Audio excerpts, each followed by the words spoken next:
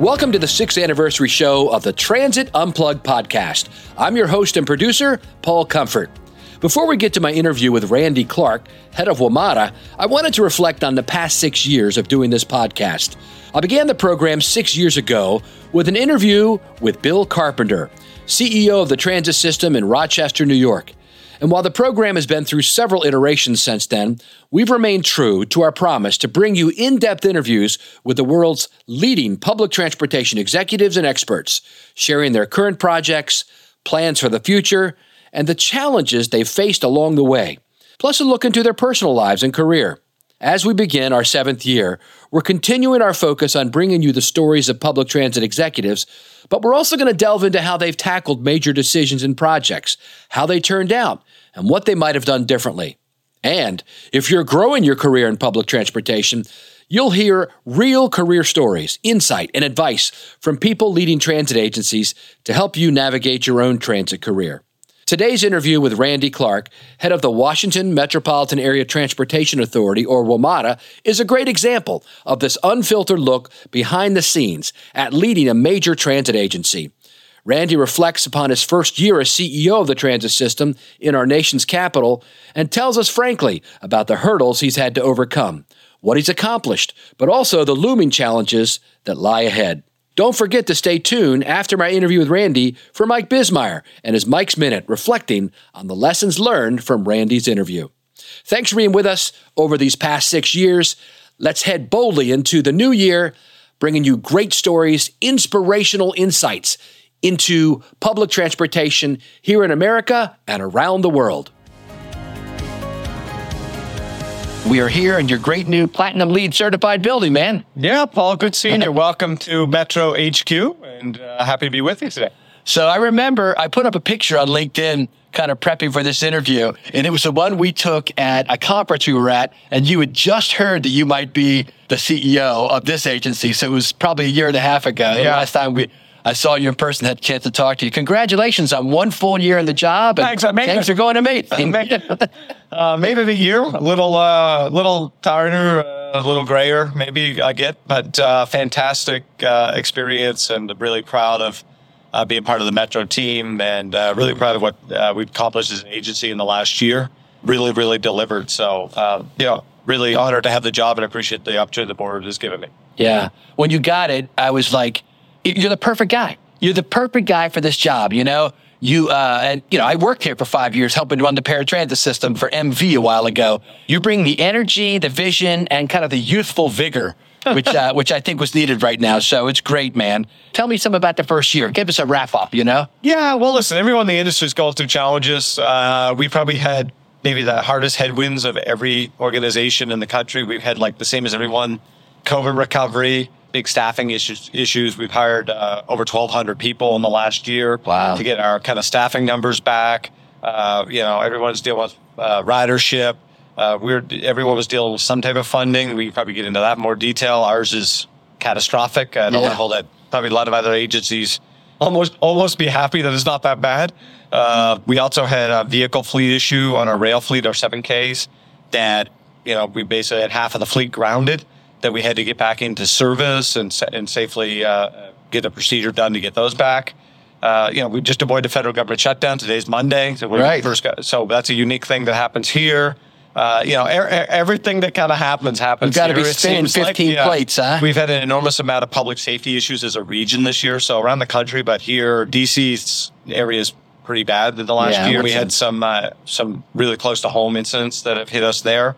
So a lot of things piled up, but I will tell you, if you told me where we would be as an agency a little over a year later, I would have taken that deal 10 out of 10 every time. So we are delivering the most rail service in the history of the agency right now. The most rail service. Yeah. Okay. Reliability is higher than it's been in years on rail, bus, and like elevator escalators.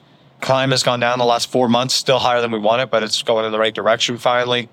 Ridership is basically almost doubled in a year. Still down to where you want it to be, but it's coming back, and it's come back pretty strong. Last week was our highest ridership week since the pandemic. We can talk probably deeper on that if you want. We got Silver Line open over at Potomac Yard Station. Yeah, babe, that was nice. On a different line, and save money saved about $100 million out of our budget. So you put all that together. I had heard that one, the last one. Yeah, well, that's how we managed the place pretty well last year. That's and good. saved about $95 million. So you put all that together. Yeah, I'd give that an A. That's a perfect. I try not to get rated, but I do. Like my big thing is I wake up and go to bed. I kind of only live this thing, right? I'm all in on transit. My wife lets me be that way. But I just sit back and sometimes pinch myself and say, this team is really, really gelled and delivered. And it shows the customer satisfaction. We have the highest customer rail satisfaction since 2013, which ties the highest in the agent's history. That's awesome. We'll still have some days here and there. Yeah. We still got lots of things to improve and work on. But I think it's undeniable where the agency is right now is in a pretty good shape, and customers seem to be responding well to that. So, we got to keep the money alive to keep all this going, which is a whole different ballgame. But I feel pretty good after 1 year. What surprised you the most coming from Cat Metro, where you were CEO down in Austin? I guess if there's a biggest surprise for me, I knew we were in the fishbowl here, but to the extent of that might have been even more than I realized. So something that happens here is amplified or magnified at a level that would not be the same as if it happened somewhere else. Right. And that could be Boston, New York, Philly, You're Chicago. in the nation's capital. Yeah, and FTA and FRA ride our system, and GSB's on our system, members of Congress on our system.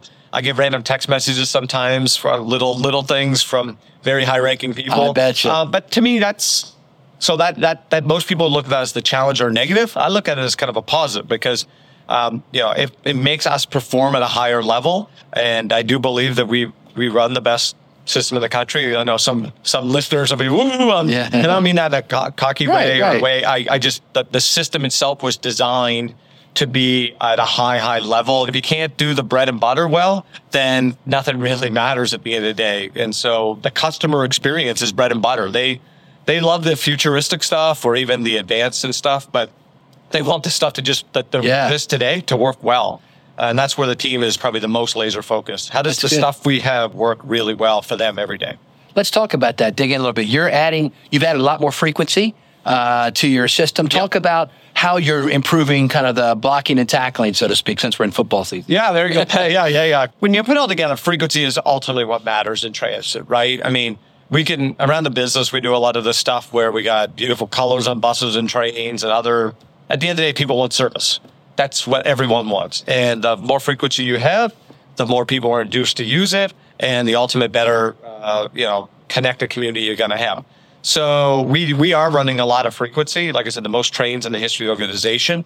We talk about bus in a second because we're doing a network redesign. But on the rail side, we've really created an all day of week frequency network. Okay. So Metro historically, and I lived here once before, Metro was very, very rush hour centric. Yes. And I mean, great, just incredible. At one point, Red Line was like 3-minute frequency.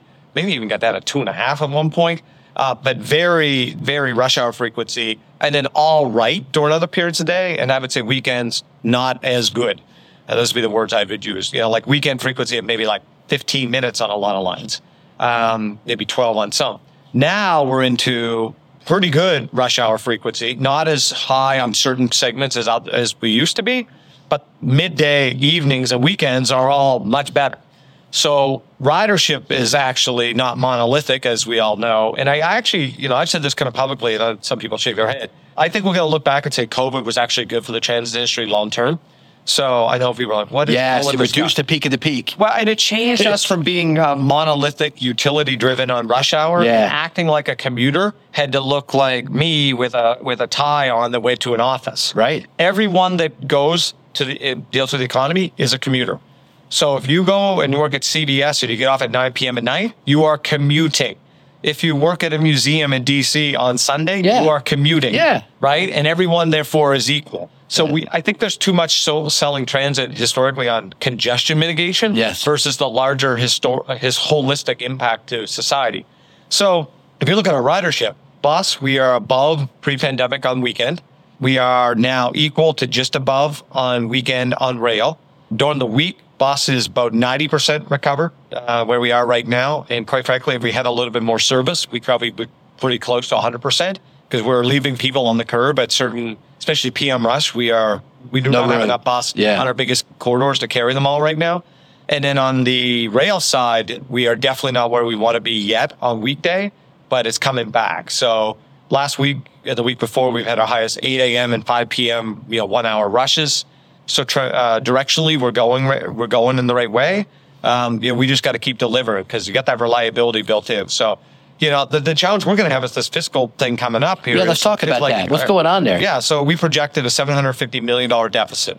So that, just so everyone gets that, right? A 1 year deficit? 1 year, $750 What's your total budget? So operations about $2.5 billion, capital's $2.5. So we're $5 billion total. Okay. Right? We have a $750 million operating deficit.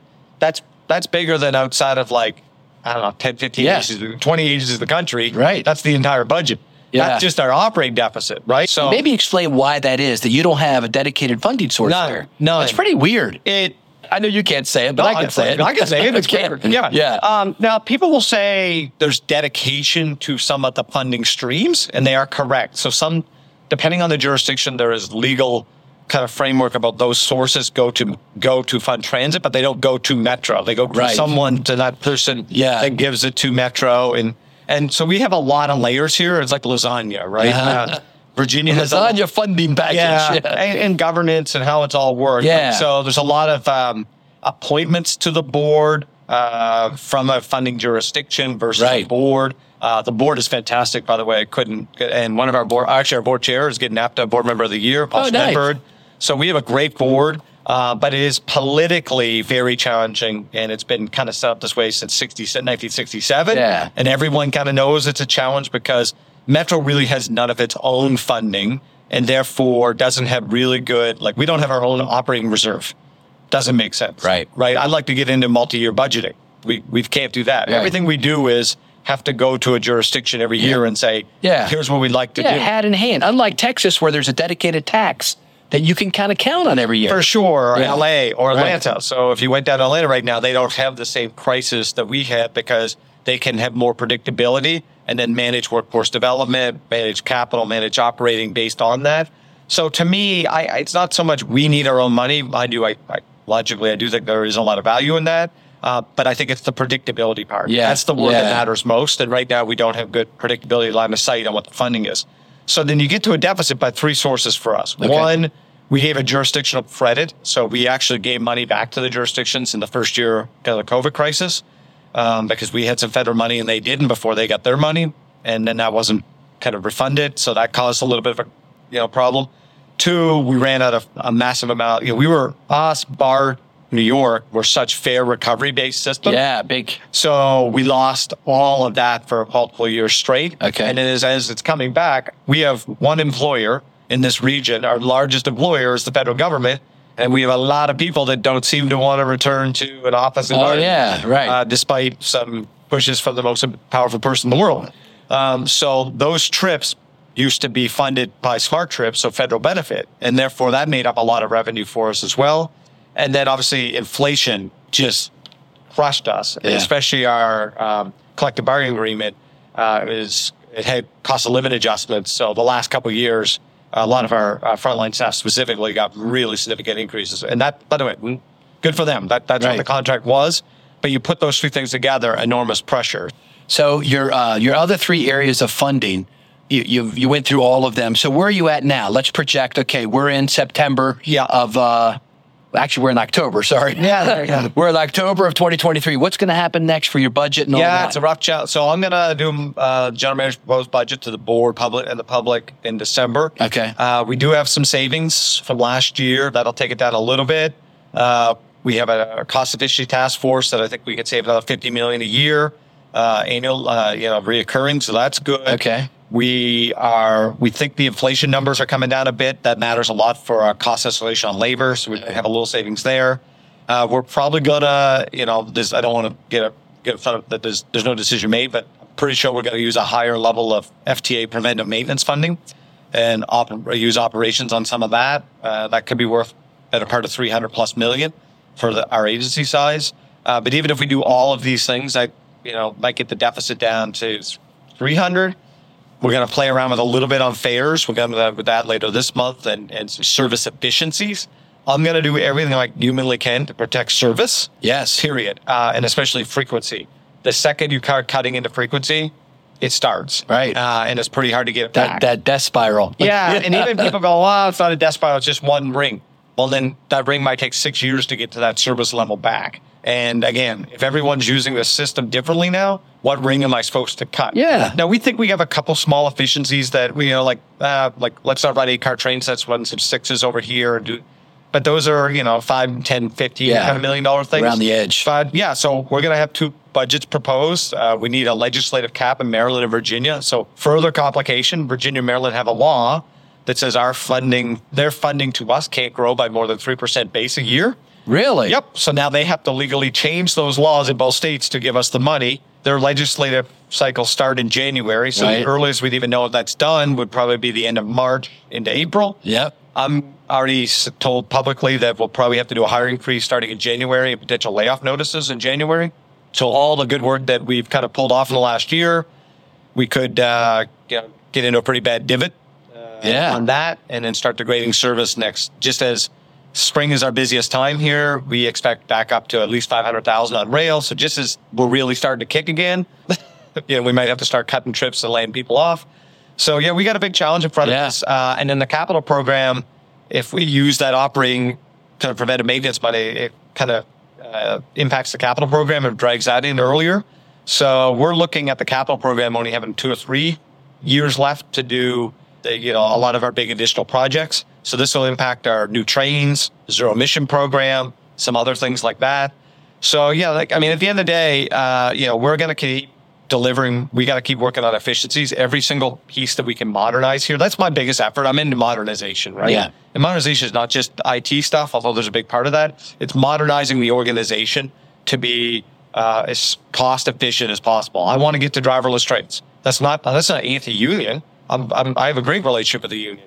But listen, this has been done all over the world. We're late to the game in America, and we're the system that's perfectly set up to do so. And you had fare box evasion, right? Oh. You have a lot of fare evasion, like 40 million or something? Yeah, I estimated probably go 40 million. Yeah. So That's fare evasion, I won't lie to you, last summer I was like, what is going on? Yeah. Like, this used to be a pretty rules-based place, and it just kind of, COVID got out of control for all over America. And listen, let's just be frank. There's a group of people in society that just turned into jerks. COVID just ripped the Band-Aid off of civility and hopefully get that Band-Aid back on. Yeah. And fare evasion. So, and I want to separate a policy discussion about fares versus enforcement. Yes. So, if you have a policy discussion and an agency or a region, jurisdictions, whatever, make a decision that, hey, we want to go fare-free or some other... Great. That's a mature policy discussion. And then you then set up your system for that. That's different than we have rules and no one wants to follow them. Right. So until someone comes up with a policy framework that is different, my job is to enforce the rules we have. So what we did, and I'm proud of this, we set up a low-income fare program, first in the agency's history, a regional program. Oh, wow. So if you're on SNAP, you immediately get 50% discount on fares. We've already signed up, I think, better part of 5,000 people in the area. And the goal here is if you really need assistance, we're here to help you. Yeah. Everyone else, pay your fare. Right. And so we're going to enforce that. So citations up 500% so far this year. We also have reinforced all of our gates with this new kind of material. Now, it looks clear, so people think it's like getting easy to get through. You can't get through it. It's really sitting. You're not going to jump the turnstile. Yeah, that's right. So we've now done 10 stations, and we'll have them all done by next summer. But the first 10, including places where there's a ton of fare evasion and places where there wasn't much because we wanted to test in different ways. Every station we're down between 70 and 90% reduction in fare evasion with the new gates. Really? Yep. Great. It worked. So police have been empowered to do their job. Gates have been put in to stop people. We're never going to be at zero, right? Right. And I'm not going to chase to zero. That's the wrong thing to chase. But we got it under pretty good conditions at this point. You mentioned earlier that you're going to a bus route re-optimization plan. Yeah. Can you talk to that for a minute? Yeah, better bus. You went through one link up in Baltimore. That's right. Yeah. That's kind of the model a lot of people have used. I did one at kind of Cap Metro with Dottie and the team. Turned out fantastic down there. Ridership increased, and we got better cost efficiency per mile per trip. We need to do that desperately here. Routes haven't really changed in like 40 years. Yep. And it's been kind of kicked around a lot. The team has done a fantastic job in the last. We took like a 3-year project, and I basically told the team, you got about a year. And We got all the maps done. We got a lot of community engagement. Our challenge now is how do you implement something when we want to implement for next July 1st, but July 1st next year is our new budget year, and we have no idea so how do you implement a new bus network at the same time you might lay people off? Right? Yeah. It's going to be like Denver was, where they couldn't do their new thing because they didn't have So we don't know. Yeah. So we don't know what to kind of do there. And so we are probably going to not be able to implement on that, but we're not quite sure yet. We'd love to, because it actually increases efficiency of the network. Yeah. And it actually drives more ridership. But I can't do that while I'm also potentially laying people off. So, we're into a really challenging year here in that for sure. There's so many initiatives happening at once, and they all have to kind of work together. So tomorrow, I'm going out to Dulles, and we're going to celebrate our millionth customer at Dulles. Boom. So since November, we've had 1 million people use Dulles Airport. Dulles Airport is the fastest growing airport in the country for international flights.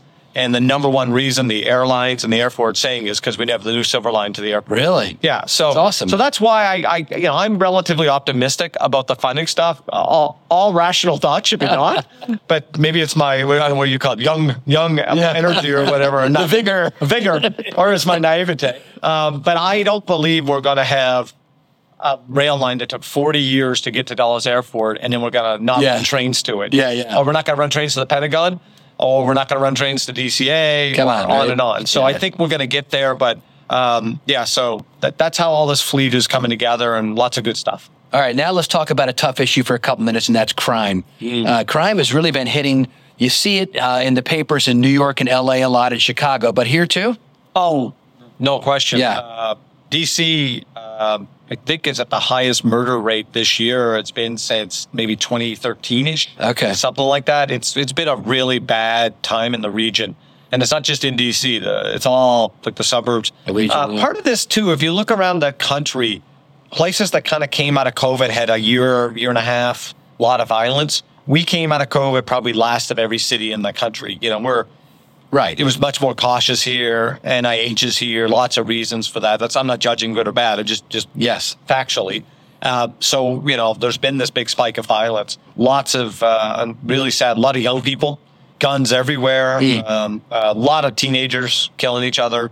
It's been real sad. Just this last week, we had another big batch of shootings. So I will tell you, on the transit system, we have had a challenging year. Crime is going down now the last 4 months. We have a really good chief. We put all of our officers. We've hired 100 armed security guards in the system every day as well. Plus, we have MOUs with 5 other police departments to do patrols in our system with our officers.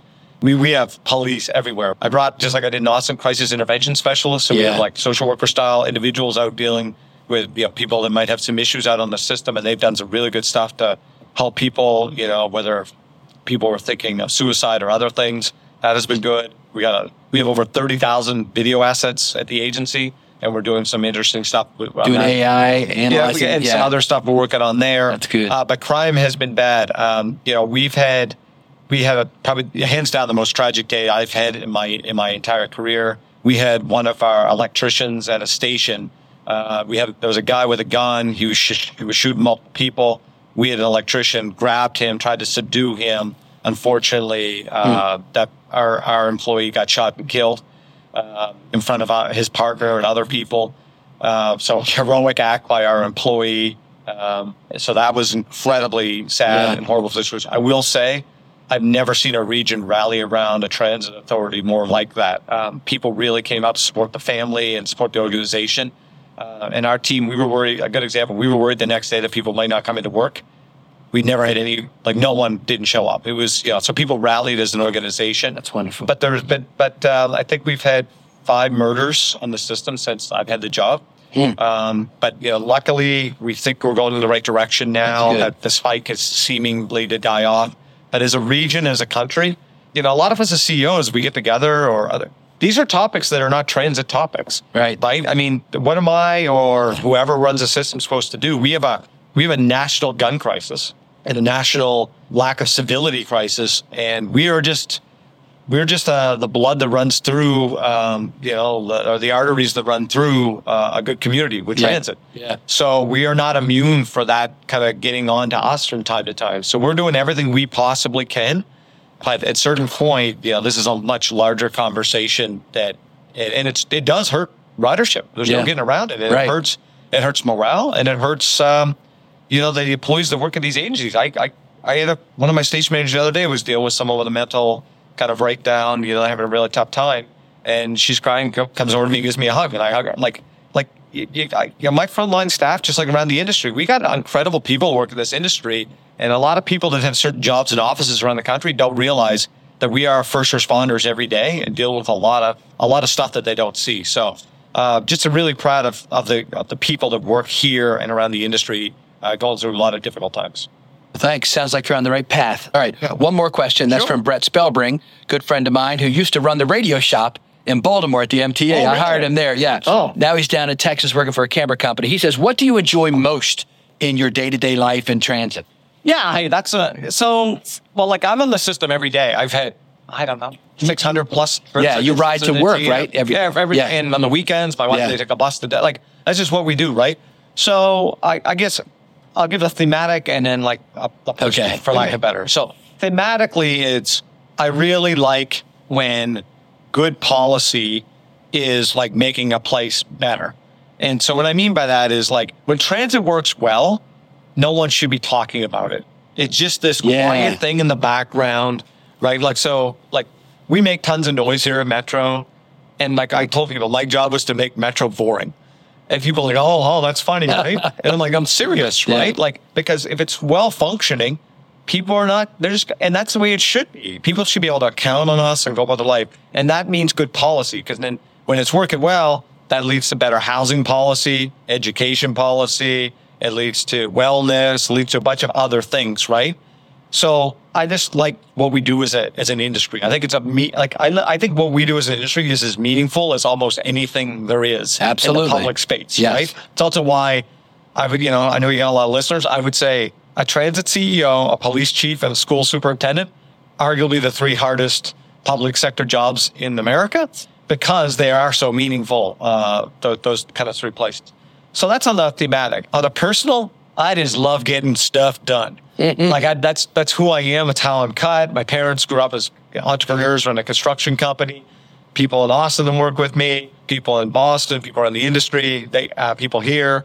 I come in, some people joke high energy tornadic. That's who I am every single day. And so therefore to me, that's not tornadic, right? Tornadics come and go. I've been doing this way for a long, long time. And I'm always hopefully going to be this way, which is I live on a sense of urgency every day. Now, urgency doesn't mean easily distracted away from prioritization and being strategic. Urgency means what we do really matters, and we got to be good at it, and we got to continue to move that needle. So I love getting things done. And the best pride I have is seeing other people that I work with really proud of them getting stuff done.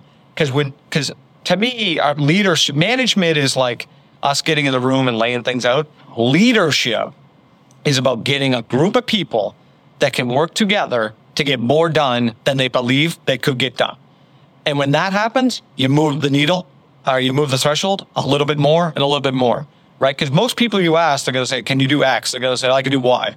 And then once they prove they can do X, then they can do this and this and this and this. Momentum is really infectious when people are proud of what they do and work well together. So probably the best thing I feel about the last year is we have a team.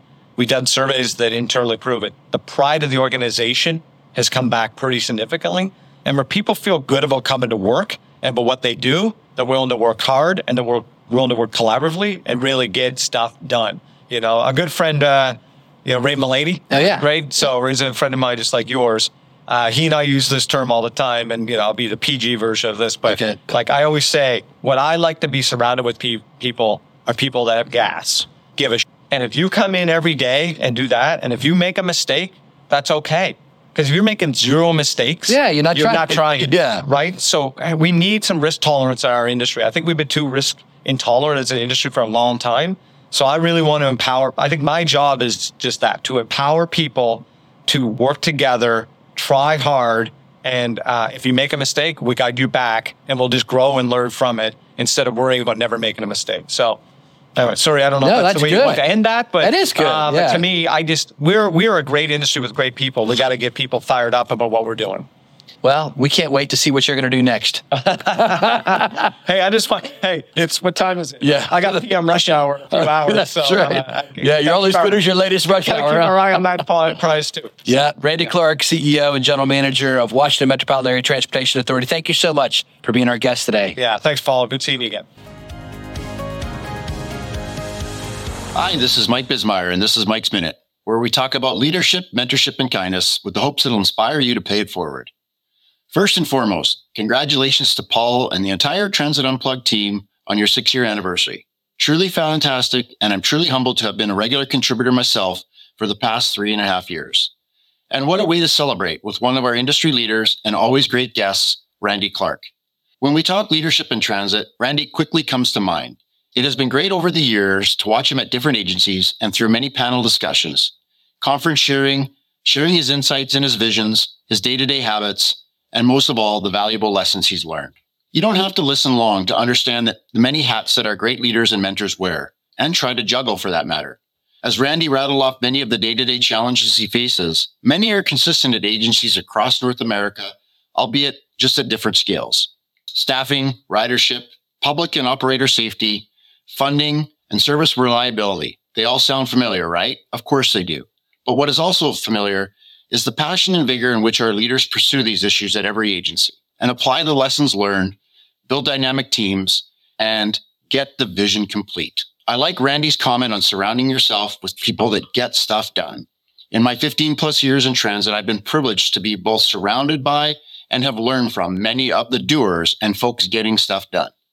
There are challenges every day, but peer-to-peer sharing, communication, and belief in your team allow us daily successes to help keep our teams motivated. And again, driving the point home that leadership is both mentorship and kindness in action. Actions that propel the betterment of our industry for sure.